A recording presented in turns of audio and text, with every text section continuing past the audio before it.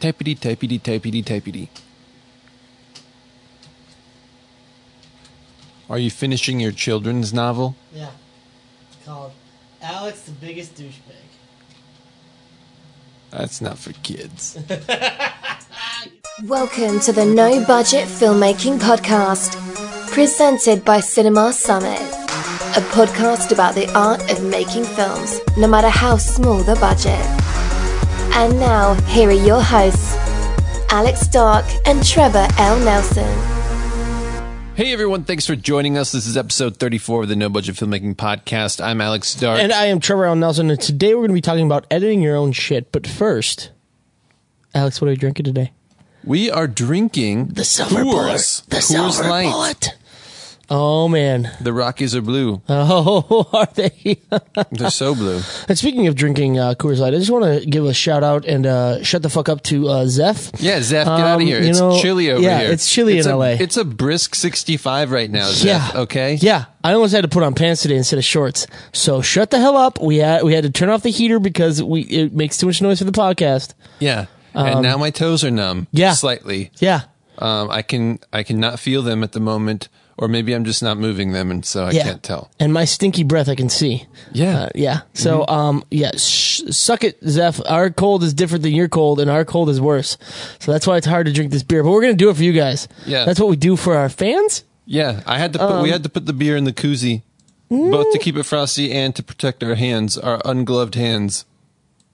So. I'm shivering. I'm like, if you hear teeth clattering, that's me. That's me. Yeah. Yeah, I'm sure once we get outside, there's going to be a slight dew on our car that we're going to have to wait, to leave because we can't see out the windshield. It's that rough. That actually is true the last couple times we've left here. But also, I'll just have to get my ice scraper with my mittens. You don't have to scrape off ice. You just shuffle off water. It's like a squeegee. So yes, Zeph, shut up. It's cold. I don't care what you say. Since we got past got that out of our system real quick, what's new with us, Alex? What is new? Well, we have 2 new podcasts in the works, Trevor. Yeah, because this has been such a success. This has been such a... we could gauge this has been a success because he's actually been doing it consistently. And that's rare for us. That's why it's a success. Yeah. And it can only get better from here. Man, can it? Yeah, it's got... yeah. So we have 2 more. 2 more. Why do we do this to ourselves? For a total of 3 podcasts that we're going to have going. Are we starting a podcast network? Can we say that? We're not starting it. We are it. We are it. Yeah. I think we should call it Podcast One or something. That seems pretty good. I think we should call it the Adam Carolla Joe Rogan Podcast Network. Nailed it. Carogan. We're so going to be sued and get foreclosed on. Yep, we're going to get foreclosed on. Woo. So we're not gonna release that right now. What they are. But we think they'll be fun. They'll be a little more fun than this. This is fun for us at least, not for you guys listening. Yeah. But they'll be a lot more. It'll be a lot less information and more just entertainment. Yeah, but still movie related. Yeah. But not necessarily filmmaking related. Film watching related, which people want to hear. They're both film watching related, but I'm sure we'll talk about it as well from the filmmaking perspective. While No Budget Filmmaking is infotainment, you like that? These other 2 podcasts are more dumb. Yeah. Yep. Just stupid. Yep. I think we can tell them what it is. Why not? Yeah. Go ahead. All right. So one of them is called Frightcast. It's going to be a horror podcast about horror films wherein we announce what movie we're watching ahead of time so that you can watch it and be on the same page with us as we go over it and discuss all the crazy lunacy that takes place in said horror film.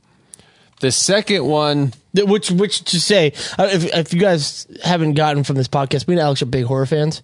Yeah. Our script that we're working on now is a sci-fi horror. We like horror. We love horror. I have a love-hate relationship with horror, which is why I think it'll be fun. I always want to watch horrors. I'm mostly disappointed in horrors. Yeah, they are. It's very easy to make a bad horror film. Oh man, it's so easy. And when it's bad, it's bad. Yeah, but when it's good, it's awesome. It's like amazing.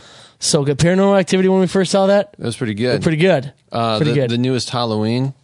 Man, I didn't was see good. that yet. Really I gotta good. see that. I gotta see that. Yeah. So we're then- gonna be doing that. Then you the know- second one, Go ahead.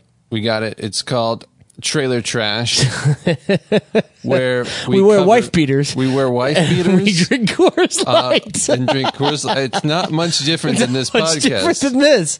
Wow. except there's more mustard stains, and Why mustard?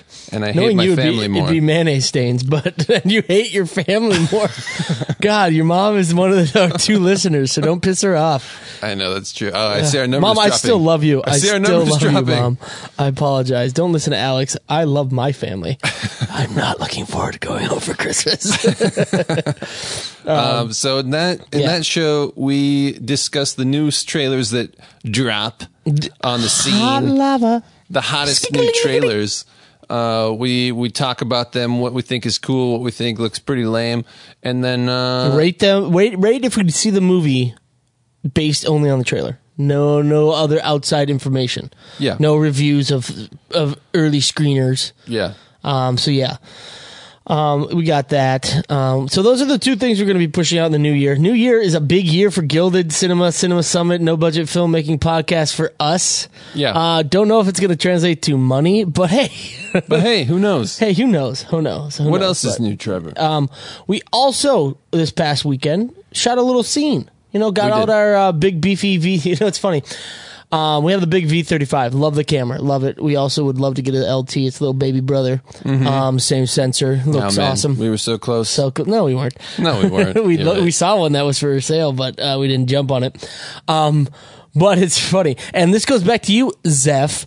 We were in the studio Saturday before we were shooting. They were setting up, dressing the set, and we had to upgrade the camera. And the camera sensor has to be at a certain temperature before you do the auto, the black balance, so that the blacks are the blacks, and it gets accurate color readings.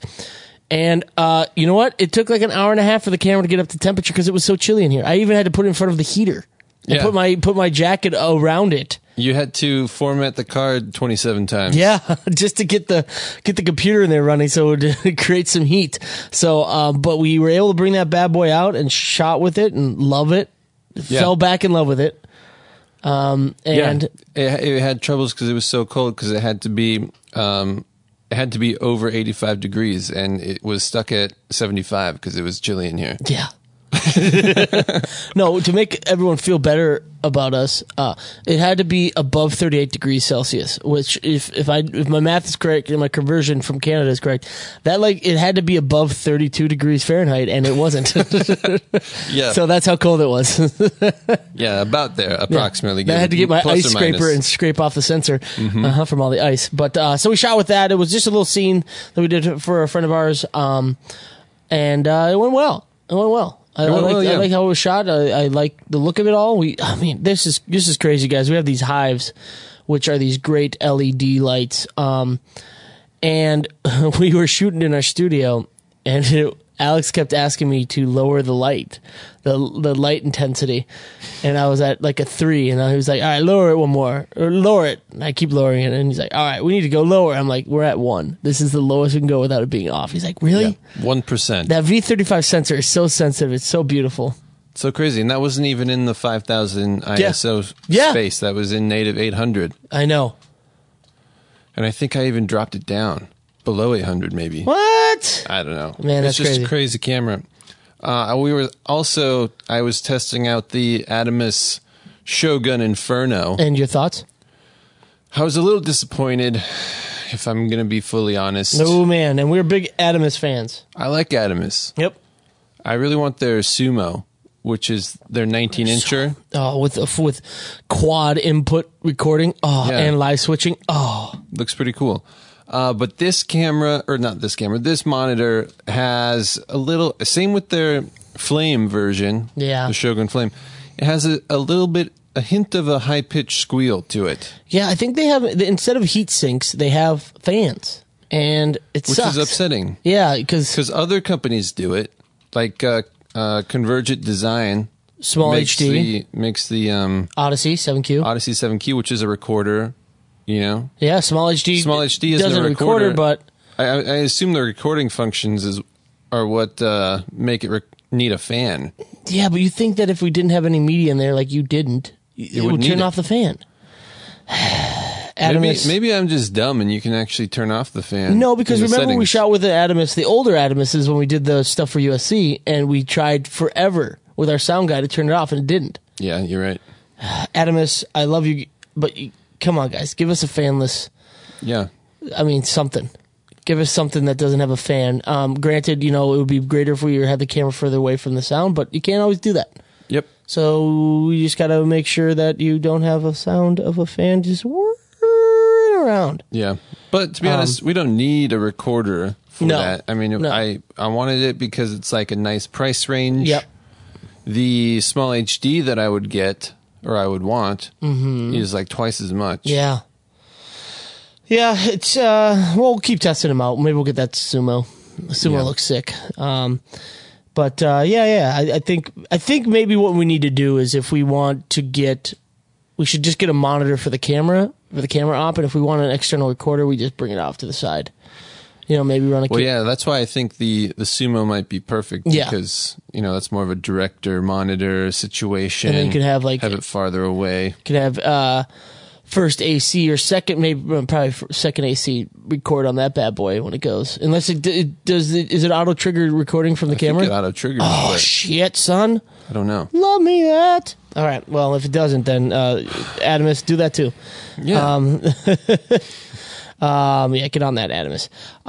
So yeah, I think that'll sum it up for what's new. So let's go on to the main topic at hand, and that is a question that a lot of people have. So, when you get into freelancing, a lot of people will turn to editing and become an editor because it's easy to get real quick gigs. It's something you can do at home. You don't need a lot of equipment to do it. And that being said, when they get into filmmaking, they sit around and they wonder, should I edit my own stuff or should I give it to an editor? Yeah. Famously, people do a lot of editing themselves. The Coen brothers come to mind. Sure. Roderick Jaynes, is that their editor? I don't know.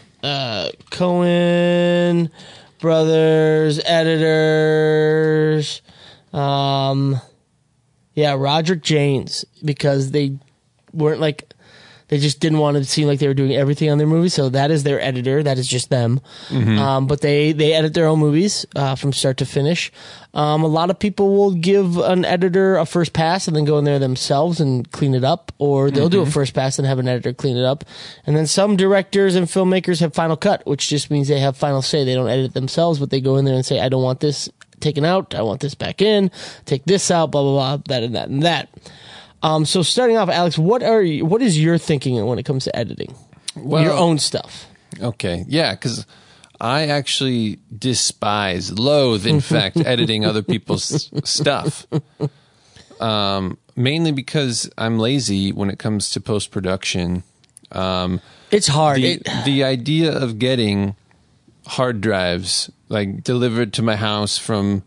or whatever, picking up hard drives of stuff that I've never seen before and having to sift through it all, log it, and categorize it and all that, and have no knowledge or interest in the project, of the way it was shot or anything like that, and having to cobble it together. That's just not my thing. Yeah, I really don't want to do that. It's tough, and I will say that if you are going to have somebody else edit your stuff, I would definitely recommend having them come on set as much as they can, just so they can see the footage and they're not surprised. Yeah. I'm with you on that. Sometimes it's very hard, and especially when it's just a gig to get, it's a money gig. Yeah. It's so hard. It's like what they would call a quickie, but it's never quick. I'm editing this thing for OT, and it's not hard. It's just... Tedious and, to get my motivation usually comes after I have a cup of coffee at 9 p.m. and then I'm into it, and at 10:30 I'm like, okay, now I'm tired. So I always get into it really late, and then I'm like, oh. So I get what you're saying. But, I don't know. But on the other hand, I love editing my own stuff. Yes, I do. Yes, and maybe it would be different if the stuff you were editing wasn't promo shit or something that was actually interesting or narrative. Yeah, that may change. That could be true. Yeah. I don't know. Yeah, that's a maybe. That's a maybe. I don't know. It's a big fat maybes. But to be honest, the only reason I like editing my own stuff is because I've usually shot it. Yeah. And so I have like an in-depth idea already of like how I want it to go. Yeah, and that leads us to kind of the pros of editing your own stuff is that you know the best on how the story should flow. You know, it's your story. Now, even if you didn't write the script, if you shot it, you still have an idea of how the story will go. Right. And so, which is, no, I guess it's not. I was going to say uncommon that somebody would, direct something and then edit it if they didn't write it. But no, that's getting more and more common. So, I mean, if you are hands-on with the entire process of filming it, it kind of gives you an idea of how you kind of, if you know a little bit of editing, I always kind of just play it through my head while I'm filming it to know how it would fit together. Because you almost have to make sure you get everything. Yeah. And for me, as like when it comes to directing and DPing and all that, I almost pre-edited in my mind how, in order to set up the shots that I'm going to do and sort of the camera movement and all that stuff. So I know, like, I want it over on one side and then we're going to like dolly over slightly and then cut to this angle. And so it's like, I already know those things. So when it comes to the editing process, it's almost like I'm just putting together the puzzle that I already know how to make. Yeah. But then as you're doing it, another pro would be that you can see like, oh, I missed that. If you're editing it yourself. Yeah. And also shooting it. And then it's easier to go back and get those shots. It's not like a chain of command thing where it's like, I think you might need this. And then you have to take it, to the director, and the director has to take to the producer to get another shooting day. It's like, no, I'm just going to go shoot it. Yeah. It's a little bit, when you're working in that scope, it's like, it's a little bit easier. Yeah, and that's why in a couple podcasts ago when we were talking about Michael Rousselet, like that's why I kind of recommend, even if you don't plan on editing your own stuff, just get an idea of editing so that in your mind you'll know what's possible in post while you're shooting it. Because like you said, you kind of edit it beforehand. So if you're a director and you're not even going to edit edit what you're shooting, you should still at least know what's possible to edit together so that you can then, go and make sure you get everything you need. You make sure you have your coverage. You make sure your angles are correct, your eye lines are correct, and all that. Even if you're not going to edit it yourself, as long as you know that, it makes the editing process a lot easier. But that being said, once you sit down and you're like, wait a second, we didn't get that, and I need that. I need that insert because nobody gets what the hell he's talking about or holding in his hand. Need a close up on that. Exactly. Yeah, I mean it helps immensely when you're sitting down looking at the footage. And that's another thing that I kind of feel that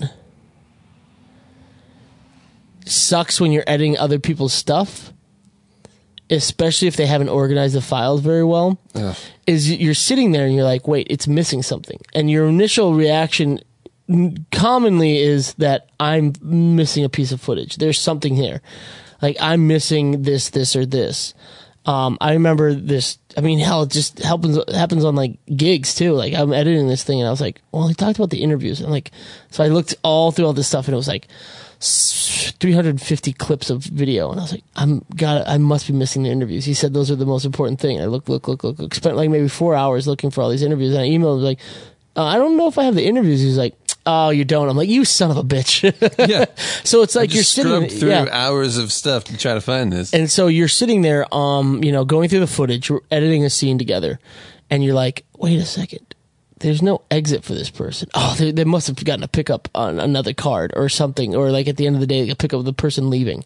And so you spend your time looking because you don't want to text the director and be like, hey, they never leave the house, but the next scene they're outside. Right. And then the director be like, oh, it's in the pickups folder, you idiot. It's labeled walks outdoor before going outside. You don't want that. So what people tend to do is just keep searching for the footage because they don't want to look dumb.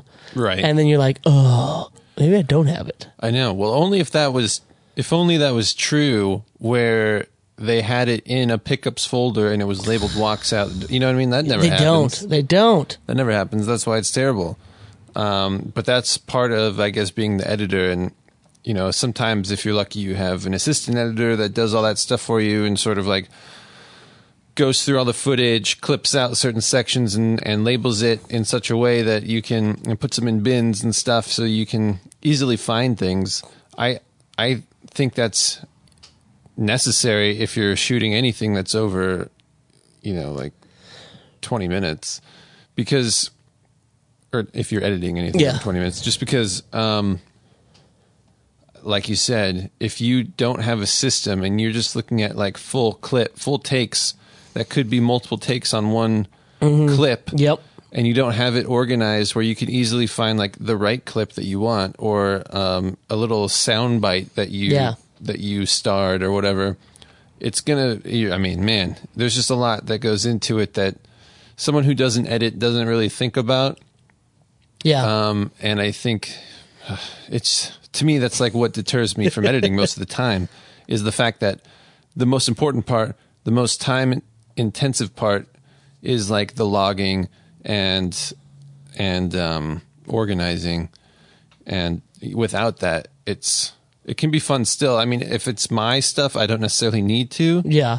But if it's something that's handed to me, I mean, there's no way I could do it without it. Yeah, I mean, we are talking about no budget filmmaking, so the chances of you having an assistant editor yourself, if somebody's hiring you to do it, probably slim to none. Because they're not going to pay for that assistant editor unless you take it out of your own paycheck, or if it's a free thing, you're not going to want to. It's very hard to get somebody to come on to be an assistant for free. Yeah, and I actually think on no budget stuff, what I see is the director or whoever, the filmmaker, is the assistant editor, really, because what they're doing is making an assembly or like a rough cut, and then they hand it off to some poor soul who has to dig through their poorly organized folders and, you know, look at what they've done and try to make it better. Yeah. Which actually, that when it comes to post, that's like my worst nightmare is handing someone my stuff, because granted, like, I like organization and stuff, but it's like my organization. Like, I know where things are. Yeah. And I hate, like, I'm always embarrassed, or I have to like do a quick cleanup before I hand stuff off. Yeah, I know. I know when many times when you've handed me a hard drive of like all the files that you've like collected or like our assets for projects. Yeah, I'm just like, what the hell? And to you, I'm sure it makes perfect sense. To me, it's like, what the hell is this guy thinking? Like, how the hell is this organized? I have no idea. This is so dumb. Yeah. Well, that's the other thing is like I will organize things in Premiere, but I don't necessarily organize things in the actual folder. Oh. So I have assets all over the place. And then, but if you move things, I know, this bugs me. This is making me freak out right now. Which becomes terrible when trying to. I actually, for the longest time, I didn't know about the collect function in After Effects, because I'm talking mostly like After Effects stuff, because I don't really do editing gigs, but like the collect and what is it called? It's like Project Manager now, and it's called like it's like the analyze and package. Yeah, so it'll take everything that you're using in the project and consolidate it into its own folder with a copy of the project, so that you can send it off to someone, and they'll have all the files and the project, and you don't have to worry about sending it to them, and then all of a sudden they'll see the big red screen of death and like have media that's not there. But yeah, that saved me a lot. But before then, I would like be searching through my computer and try to find things and like move them, and then I'd have to reconnect them. I don't know if I want to set up these network drives with you, because they're just going to annoy the shit out of me. I know. We'll just have a Trevor folder and an Alex folder, and yours will be a jumbled mess, and mine will be neatly organized. Put like 3 things in there, while yours has like 16 projects. Well, I think the difference is when it comes to editing, you're not really like working with a lot of assets. Yeah. Because when I do graphics and stuff, I mean, I download images. I have like vector art and and motion graphic elements that I'm using, or like special effects elements and stuff that I'm downloading. And so those are what get spread all over the place. Yeah.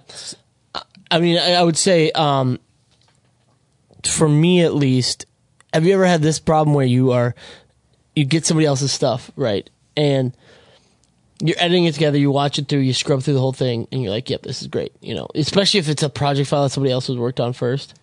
Scrub through it, and then you hit the export. It's like, offline media will be shown with an X, and you're like, where's your offline media? It's not in my edit. Why is it giving me this error? Like, it's not, you know. I just wish Adobe would just give you the saying, like, there's offline media, but it does not appear to be in the zone that you have marked to export. Because I'm always like, wait, I have to watch this whole thing through 3 times just to make sure. Just to make sure it's not like a single frame. Because you'll get somebody who's like, what is that? It's like, you son of a bitch, shut the hell up.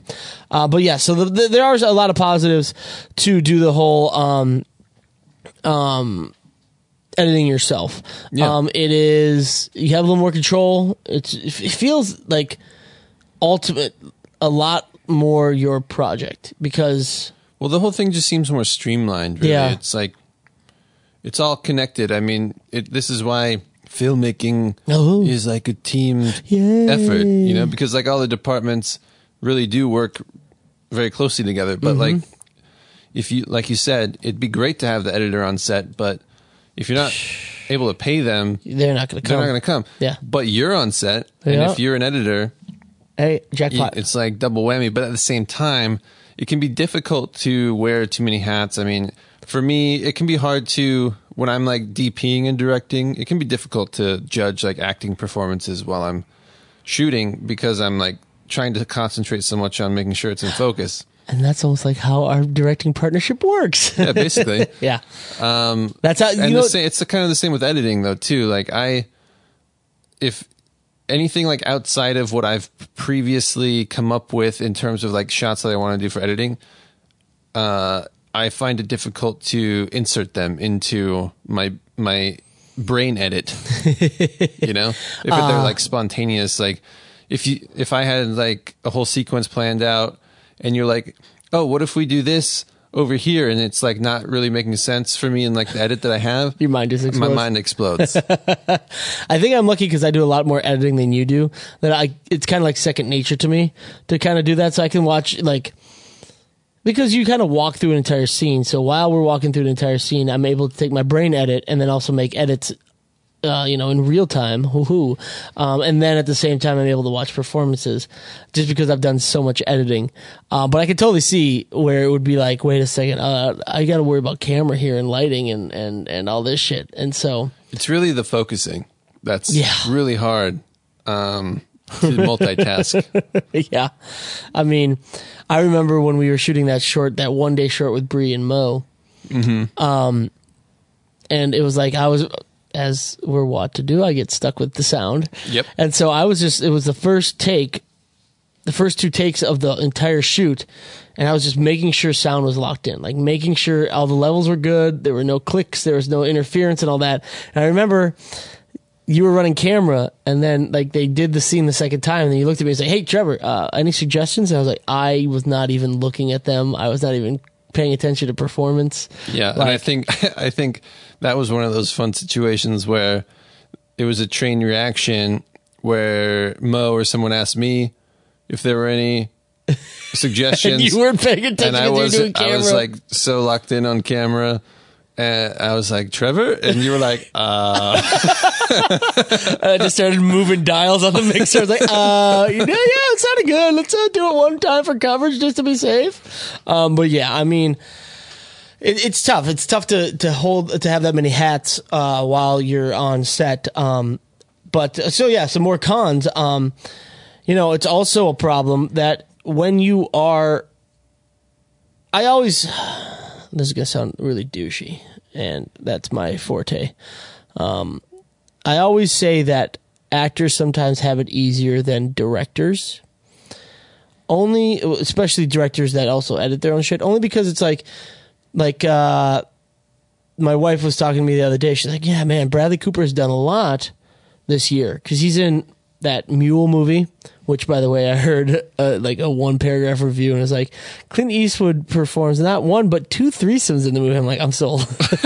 No. No. But she's like, oh, he's in Mule, A Star Is Born. I think he was in a couple other movies. I was like, well, yeah, I think Star Is Born is the only one he produced because, you know, producing takes so much time.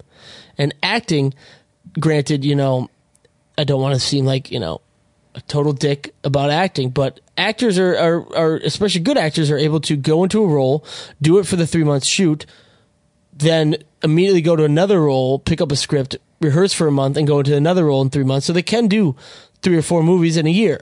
Granted, it also is staggered releases where, you know, they hold on to a movie for a year, or somehow all these movies get done in post at the same time and 4 movies are released at the same time. But with, you know, directors and editors and, you know, people who produce, edit, and direct, and hell, even write, they're on these movies for like 2 years. And if you're editing it, you're stuck on that movie for a very long time. And so one of the cons is that you can't really do much else if you're editing your own movie. You can go to other projects or maybe hold meetings or do, you know, take a break and do some writing, but you're kind of stuck on this project. You can't really work on anything else while you're editing. Yeah, totally. And I think one of the things we mentioned as a pro about being able to tell, like, if you miss things or whatever on set, I think a con of doing it yourself can be that if you're editing it and you're directing it and you are going to miss it, you're going to miss it. Yeah. But if you have like an editor on set who is not you, and you've missed a shot that doesn't, you know, there's not enough connective tissue, as they say. Lame. Then that editor's going to notice and bring it up. Yeah. So it's like, I don't know. I think I had that happen on this shoot in New York for B&H, and there was this editor. It was like a crazy shoot with no time, scrambling all over the place, no clue what was going on. The editor totally like saved my butt because he was like, "Oh, I think it'd be nice if we had this." And I was like, "Cool, let's do that then."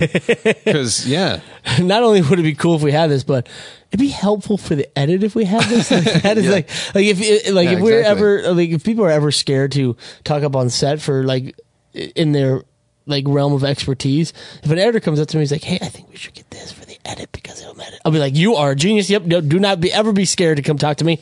Fantastic. But yeah, I mean, they can save your ass easily. Yeah. Yeah, I mean, it and also at the same time, it's always good to have a fresh pair of eyes on the material. Yeah. So they may be able to, especially if, it's always one of those things where when you're writing a screenplay, people say the hardest thing to do is to kill a character that you love or cut out a scene that you really like. Right. Don't want to kill your babies, as they say. Exactly. Ooh, jeez. Dark. So real dark. Yeah, so it got Alex dark. And so the same could be said in the edit. Like, you might want to not cut a scene. Or you may not want to cut out certain interactions, even though it speeds up, it propels the story further and faster. And it's good to have a fresh pair of eyes that are like, you know, you don't need this. This still works. This works. This works. This works. You don't need that. Yeah. Especially because you bring on all these things that have nothing to do with the story, and you're like, oh man, that scene took so long to shoot, and like it made us go into the 12th hour. Yeah. And we set up all this stuff, and you bring that to the edit when you're like, I need to put this in there because I spent so much time on it. But the editor's going to be like, no, it doesn't make any sense. It's stronger without it, you know, all these things.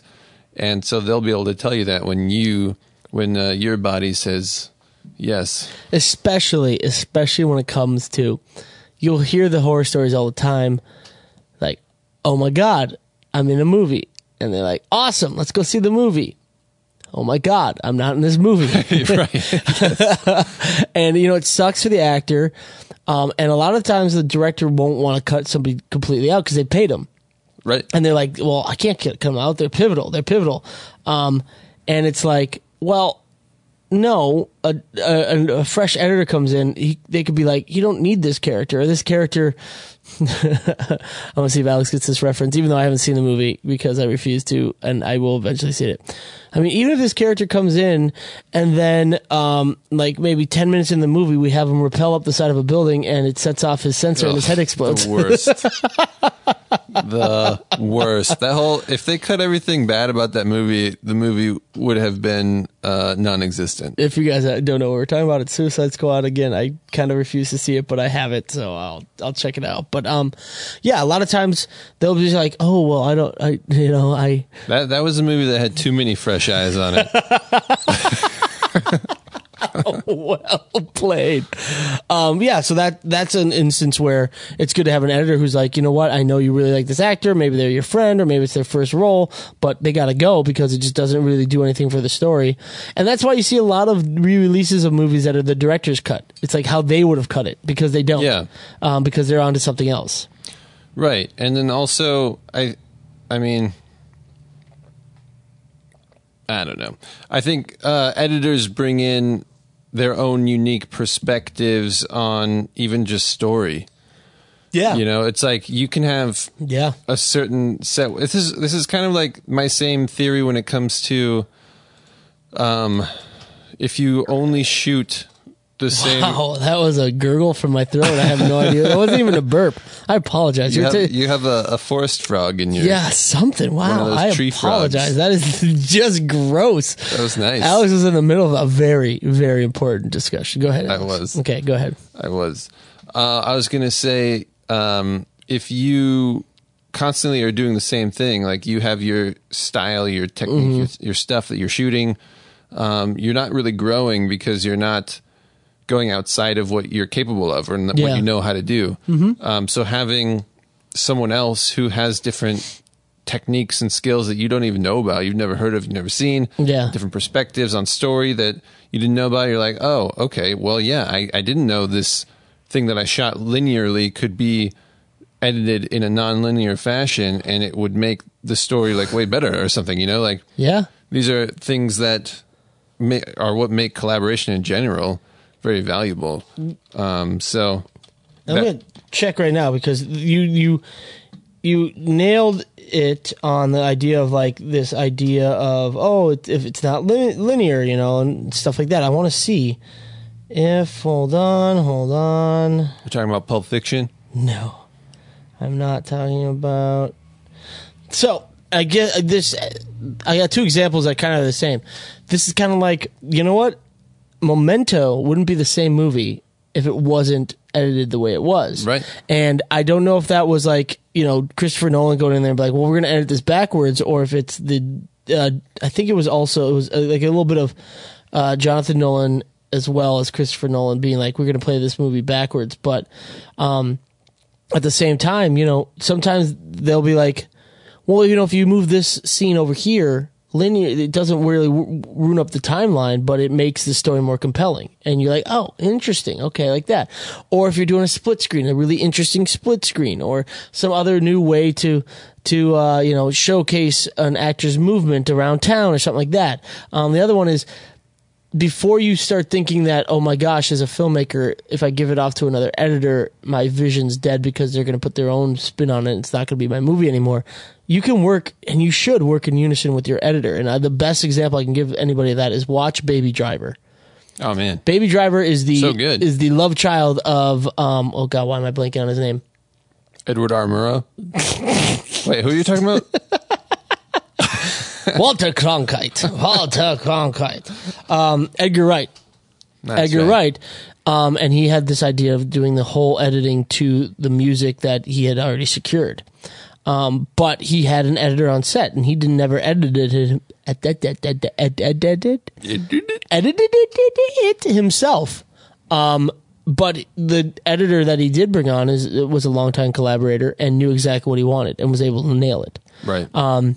And that just helps, and probably was able to do some things that Edward didn't expect to do himself. Yeah. Edgar Wright didn't. I said Edward, didn't I? Yeah. Cheerio. I screwed you up. Oh, okay. Yeah. Some things that he probably didn't think of himself. And so an editors are able to bring on some, like, kind of improve your film with different unique techniques and styles. Yeah, and correct me if I'm wrong here. Maybe this is Wrong. like one of those Hollywood Dead wrong. rumors Yeah. that I picked up in my brain Okay. that I made up while I was sleeping. Okay. Pulp Fiction did not Quentin Tarantino shoot it in a linear fashion and then later decide to edit it in a non-linear way? I do believe you're right. Yeah, That is, I think my brain may be connected to your brain and saying that is correct. I think I heard that, read that, saw that somewhere. But That's such like a good movie. A perfect example of a movie that probably wouldn't have been as good Yeah. had they just played it straight. Yeah. That's absolutely true. So if you're able to, the cons of I guess that's more of a pro. I don't know why that's under the cons. I guess if you edit your own stuff, you're not going to be able to bring in those perspectives. Is what I was saying. Is that it's good to bring in those perspectives, and then also if you're not an editor and you're going to try and edit your own stuff, the learning curve's big. Oh yeah, it's you need a lot of practice. It's one of those things where if you're not an editor and you have your stuff that you're shooting, why would you edit it yourself? Like Right. A lot of editors don't like it. They'll tolerate it, but you can sit in the editing bay with them. I mean, I think Michael Bay sits in with all of his editors, which I think a lot of directors do. yeah, I hate that. I hate that. I just hate having people hover over me. Yeah. I mean, my editing days at Aura, I had people hovering over me, and I got those no frantic idea what I was doing. phone calls. Alex, I think, was actually texting me under the table to ask how to do something because they were standing behind the him. producers were right behind me and like, why can't you do this faster? And I'm like, well, Did they really say that? yeah, I think Jason said that to me. Oh God. Well, knowing Jason, he probably was being sarcastic. So, but yeah, I mean, it's not easy to edit, even like technically wise, like getting the knowing how to use the program, whatever program you want to use, but then being able to tell a story that doesn't have any jumps. Right. It's not easy. It's not easy, and I think a lot, like one big problem that young, newer filmmakers have is finding the right line between not telling so much that it's just you're beating the audience over the head with information, but also getting enough information out that the audience knows what's going on. It's like not confusing. Yeah. And open-ended when it's not supposed to be. I mean, there's a lot of overlooked categories in the Academy Awards that should have awards, but there's a reason editors get Academy Awards because it is a skill that not a lot of people can master. And that's why there's, once you find a good editor to work with, keep them. Yep. Keep them around. Keep them happy. Yep. So then it gets into workflow and like how, you go about doing your own edit. And that kind of depends person to person, what they like to do. Alex, do you have an idea of how you go over your workflow first? Like from, let's just say you weren't handed a hard drive of somebody else's stuff, but you've compiled, you're done shooting, you've compiled all your stuff on a hard drive, you sit down, what do you work through first? Yeah. Well, I'm lucky that I've never had to edit in the days, well, I guess I did in film school, kind of.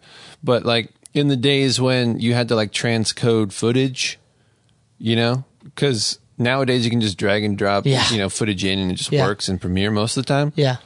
So thank God. Yeah. Thank God for that. Thank God. So usually what I would do is take all the clips, all the camera footage, the raw footage, and make sure that they're in folders. I usually have them by day. Yep. So that especially if I shot it, like it makes sense to me that like I know what we shot each day. And then from there I would go into each day folder and find the takes that I would like and mark them on each clip. And then even like clip them out and rename them something that I can search for later. Exactly. And put them in bins. This is all within Premiere though, you're saying? All within Premiere, Okay. yeah. Just, yeah, exactly. I'm not like really clipping anything and like exporting or like renaming any files. Yep. I'm just renaming clips that are like something that is important that I can search for, like establishing shot of something, you know? Mm-hmm. So like I can type in the search bar establishing and all the establishing shots show up. Yeah. Or something like that. Yep. Yeah. And then how do you tend to edit? Do you go like rough, like just dropping in the takes that you like and then trying to make them work? Yeah, I think so. That's pretty much what I do. Is I find, I mean, if it's something that I shot and directed, I will probably just go by what I had previously envisioned and just like block that in, and then go back and try to like make it better, find new things that kind of work, experiment a little bit on different stuff. I mean, that's kind of the same for me. I tend, I used to rename files themselves just so I'd have a better way of doing it, but now that you do proxies, and I get it, Premiere does proxies themselves, but now that there's proxies, our camera shoots proxies, I don't rename anything, so you can easily link it up. Right. But so I kind of do what you do. I organize it by day, by cards, just so I know. And, card 1, card 2, card 3 will kind of give you an idea of what time of the day you shot it. So if you know that. And then I kind of go in and I mark it like you do. I mark it down. I figure out what takes I like. And what I usually do is I will, especially if the scene was shot over multiple days, is I will go and collect I will go around and collect the clips that I need. So I'll like go to, day 4 and grab the clip for the close up on the hands, and then this and this and this, and I'll throw it on a timeline, and then I'll kind of play with it on the timeline, knowing that since I was there when I shot it, what takes are good, and then I'll go through and see if it works out. And if it doesn't, then I go back and look at other takes and see if this one it plays better here or this one plays better here. But especially when I shot it or was on set, I kind of have an idea what take works. It just depends. Do you ever have like circle takes on set that you like remember, like saying, like marking on your script or something, like that's a good take? Yeah. Then it ended up not being the take that you use? Because you know what actually happens is that, especially if it just comes up in the way you're shooting, where you're not doing like reaction or the reverse shot, other person's dialogue right after. What I'll notice is that, man, this take on character A was great. I'm going to use that take. Yeah. Go to character B.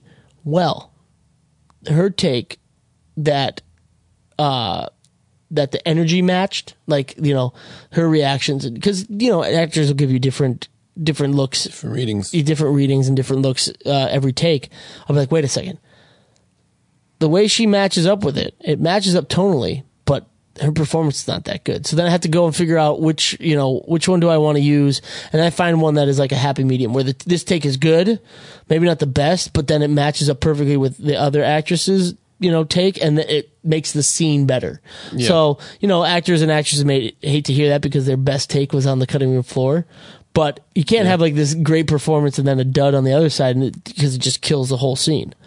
But I have done that. There's plenty of reasons why an actor's best performance would be on the cutting room floor. Yeah. I mean, there's so many factors that go into, a shot that, maybe the focus was off, or like halfway through the takes, you decided to adjust a light because something was, bugging you in the background or something. And so then it doesn't match up to the other edits.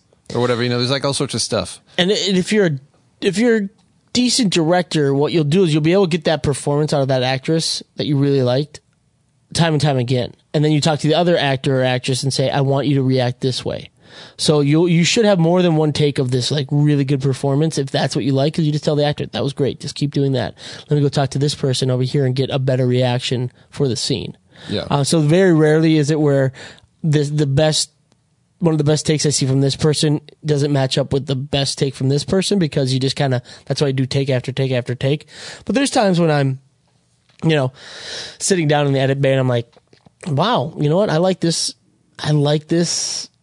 take better. I like this performance better. It happens a lot.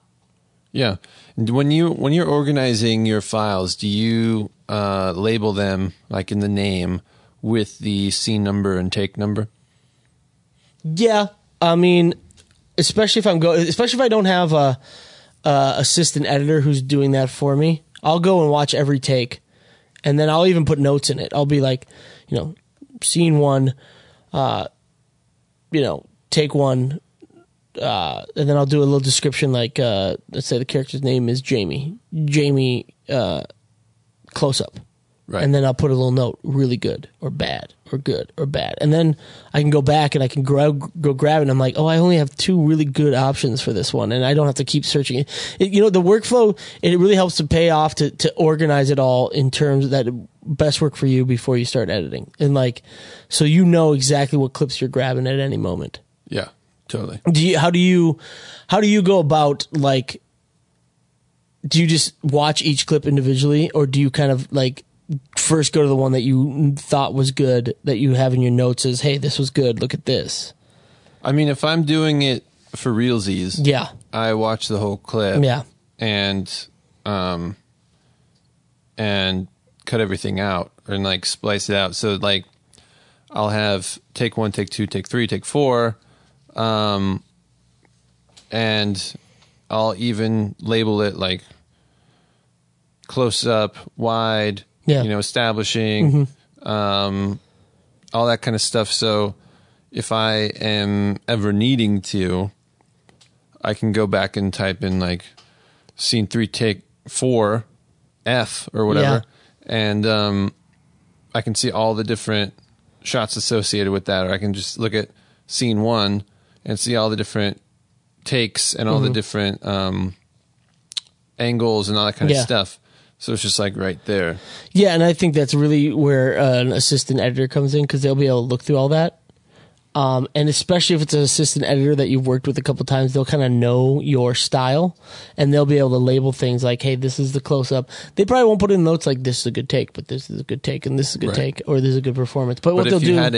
if you had a script supervisor, they could hand over their notes, and they could make marks of which takes were circled and all that kind of stuff. Or light dimmed, or light shut off, or there was a car noise or something like that. Yeah. And that helps. I mean, as much planning as can go into the organization of your stuff, your clips and all that before you start editing, it's going to save you headaches upon headaches when you are in the edit and you're like, where's that clip? I need to find that close-up of her.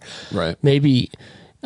based on how our camera labels the clips, maybe X234543254Z $_ Exactly. So it's just name it in Premiere. You can always export out the file names within Premiere without changing the names of the actual files, especially if you're going to be handing it off to other people. So yeah, I mean, that's kind of the gist of editing your own. Yeah. I think it's. I mean, editing is one of those funny things. It's it's really tough to talk about, at least for me, on a podcast. Yeah, because it's very individual specific. How people edit, how they want to edit. It is, and also it's just very hands-on, visual stuff. Yeah, it's very weird, trying to explain things that are so. You just do it. I don't even think about editing too much. The logging and stuff. Yeah. I've never really thought about it in trying to explain it to someone. Yeah. I just do it. Yeah. I mean, if you want to get into the technical aspects of it, then that is definitely hands-on and video oriented and all that. But I mean, just the philosophy behind editing your own stuff, it wasn't too bad. Yeah. I give this podcast a B-. All right. I'll take it. I'll take that all day. All right. So moving on. What is cool, Alex? What do you got? What do we got? I'm going to do it. I'm going to break in. Yep, do it. I am fucking ecstatic as all get out. Do it. For those who don't know, here at Cinema Summit and Gilded Cinema, we are big PC proponents. Windows. Yeah, we love our boo, Windows. hiss. I know. I can hear you from here. Yeah, suck it, guys. Guess what? I can build a computer that is Windows-based that is twice as powerful as a Mac for half the cost. Yeah. And then guess what? Yeah. If one thing goes wrong, I can just pop that out and replace it, and it doesn't go to shit. Yeah, did you hear Trevor Shut the push hell up up. his glasses while he said that? Yerp, yerp. Yeah, I found a woman to have sex with me. Yeah. Finally. She may not be real. But, so there is big news for us Windows users of Premiere, and that is that finally, after looking for many ways to do it, buying other programs, we have 1, 2, 3 Macs at our office just for the sole purpose of exporting in ProRes. Adobe Premiere has been updated on Windows, and now you can export in ProRes. You could always read ProRes. You could always bring ProRes project files into Premiere and edit them and all that, but there was no way you could export them out. You could have to do what was You it? have to NDX HD? DNX HD. DNX, there it is. DNX HD. And then take it to a Mac computer. Yeah. Load it in and then re-export. Yeah, so- or something. and- something stupid. DNX HD is basically Avid's version of ProRes, but for some reason everyone's up the ass about ProRes. Yeah, man. I mean, when I was working in distribution, it's on the deliverables list as ProRes. It's not even like a high quality digital file. No, they say I want ProRes HQ or whatever it is. Guys, let me just get this straight with you, all right? DNX HD is a great codec. It is. I love it. It's the same, basically ProRes. But that being said, especially if you're doing gigs or you're doing some freelance work, they're going to want ProRes. It's stupid. Yeah, just give it to them. Now you can give it to them. But don't worry about it because now you can do it in mother effing Premiere on Windows. I love it. It's huge. I couldn't believe it when I saw it. Never thought I'd see the day. Fantastic. That's my What's Cool top number 1. Nice. Holla, holla. I'm going to do one that you sent me today. Go ahead. Panasonic 8K Yeah. camera announced. Yeah, man. Kind Yeah. of. Kind of. This thing is like the stealth bomber back in the 80s when Man. nobody wanted to reveal about it. I know. And the image looks, I'm hoping it's a prototype. The image that was in that article. I think it's a proof of concept thing. Like Yeah. they're literally just trying to put an image out. They're not doing all the bells and whistles and making it look. Yeah, because it looks like something you would find under your house, holding the house up. It's like a brick. It's a big black brick with a lens on it. There's zero frills, zero design thought, put into the actual construction of this thing. It don't look pretty. It don't look pretty. And we got to have a little pretty in our cameras. We do. Yeah. I mean, it's like, those Canon cameras that came out that were like, we do 8 million ISO or whatever. Yeah. And they just look like little blocks. I just am not down with that. I'm sorry. I can't do it. But this camera looks very interesting in terms of like the features. Yeah. Because it's an 8K organic sensor, whatever that means, Panasonic. We told about when they first announced it. We talked about it in a podcast, and again, I think it's an organic membrane that's over the sensor or something like Right. that. Yeah, some something like weird that. thing. But I digress. Go ahead, keep going. Yeah.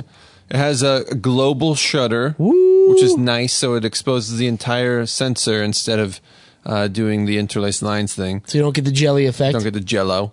Jello. It's got high sensitivity and wide dynamic range, obvi, as Panasonic does. It's got... God, I almost spit out my water. That's It's got Panasonic a- dues. stepless electronic ND that doesn't change color balance, which is kind of cool. I've never seen Yeah. that in a camera before. I don't think it has ever existed in a camera. Yeah, I mean, Stepless ND, I mean, that's like, they have those cool little ND filters that you can put on the front that you kind of turn and they interact with. It's like two panes of glass that interact with each other in such a way to create the effect of an ND that's variable Yeah. in nature. yeah. But it's never existed in a camera like internally, Yeah. and it doesn't change color balance, which is huge. Yeah. This is all speculation. Yeah, all speculation. And then this last thing, I'm not really sure about. It switches between high sensitivity and high saturation mode.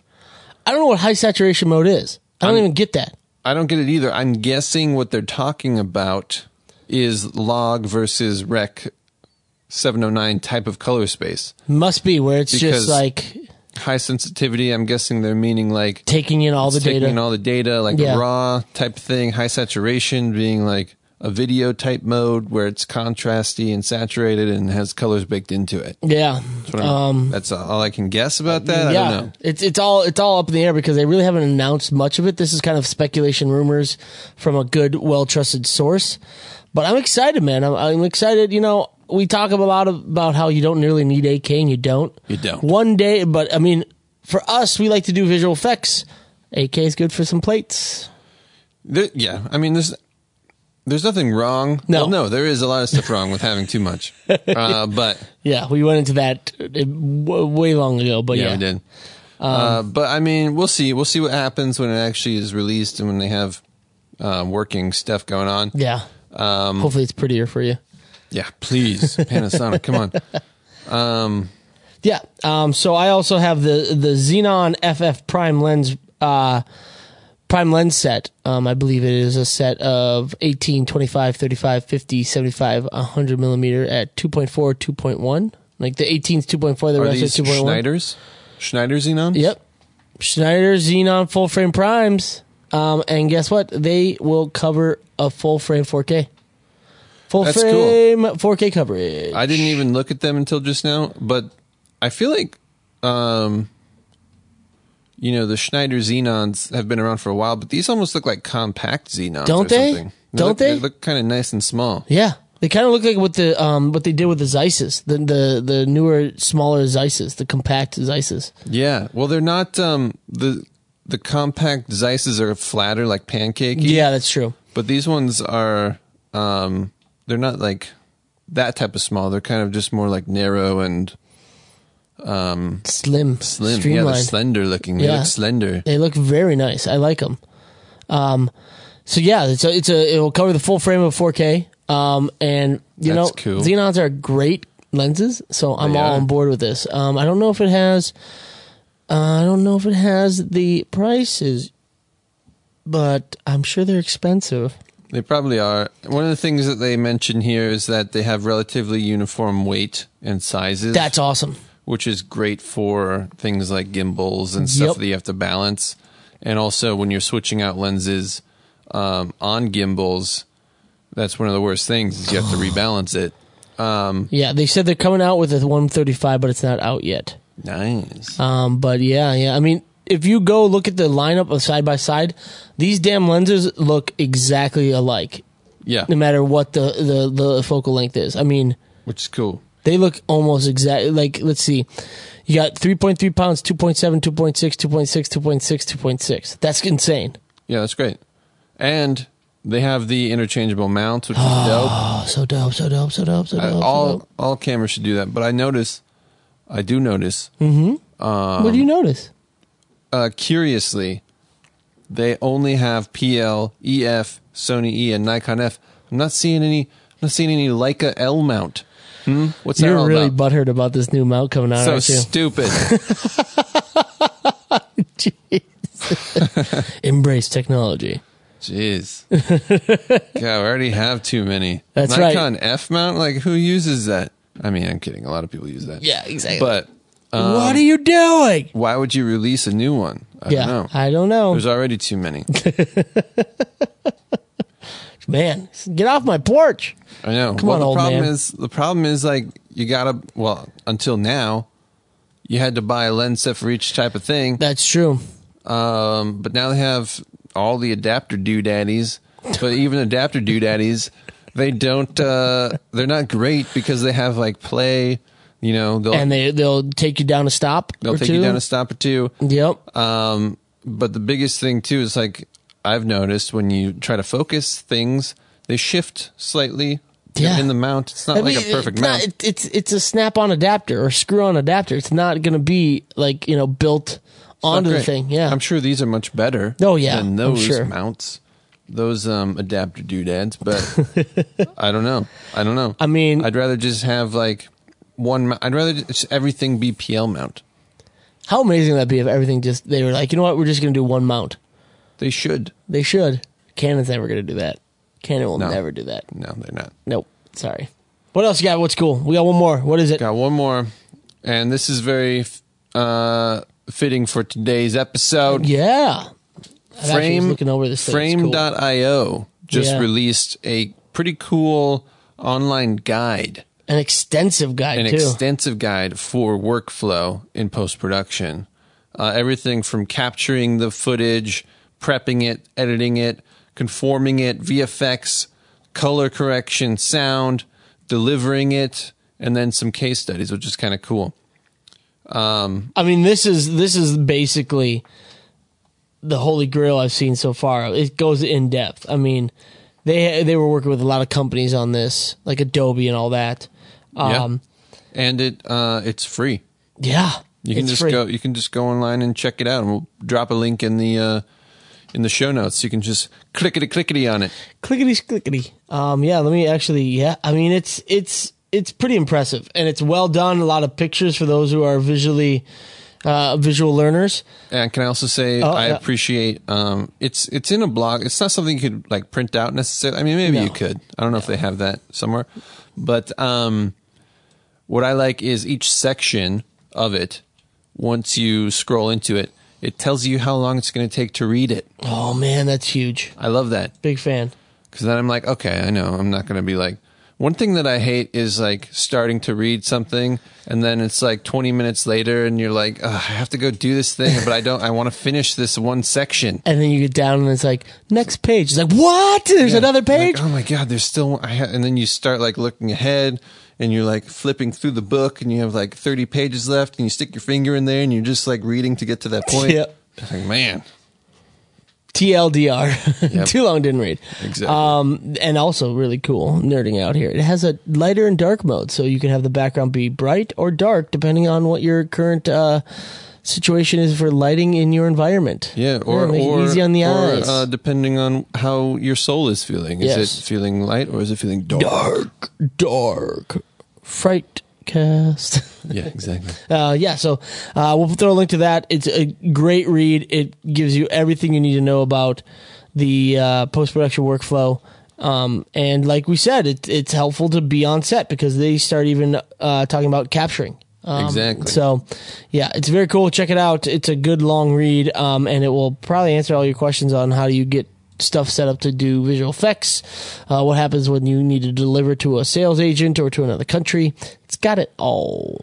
It's true. And actually, this is it's something that I had wondered about for a long time was, and maybe we could do, for those that are also wondering? Reading allergic, we could do an episode about just workflow, because I always wondered, like, who does it go to first, like the colorist or the VFX artist? Does the VFX artist work with raw files? Do they work with colored files? You know, like all these types of things that I wondered about. What's the industry standard procedures and steps? Yeah, like where does it go first? Like the whole process from beginning to end. Like how does it get handed off to people? I think that could be a good one. Maybe we'll do that next time. Cool. Yeah. Maybe that's actually a pretty good idea. I don't know, anything else? I think that's it. All right, guys, that's going to do it for this episode. Thank you for joining us. You can get the show notes for this episode by visiting nobudgetfilmmaking.com/episode 34. And don't forget to hop on over to iTunes and subscribe to our podcast. And while you're there, give us a 5-star rating and leave us a review if you want to. Hey, why not? Yeah, dude, just do it. Make you feel good around the holidays. If you also have any filmmaking questions, ask away in the comment section and we'll try to answer them. And also remember that we have Fearless Filmmakers, the online community that we started that is growing. It is free. We put up all these the links to the podcast up there, so you can also comment there and ask us questions there. But join that if you haven't joined yet. It's pretty cool. Yeah, and like our Facebook page, follow us on Instagram at Cinema Summit, and we'll catch you next time. Later, guys.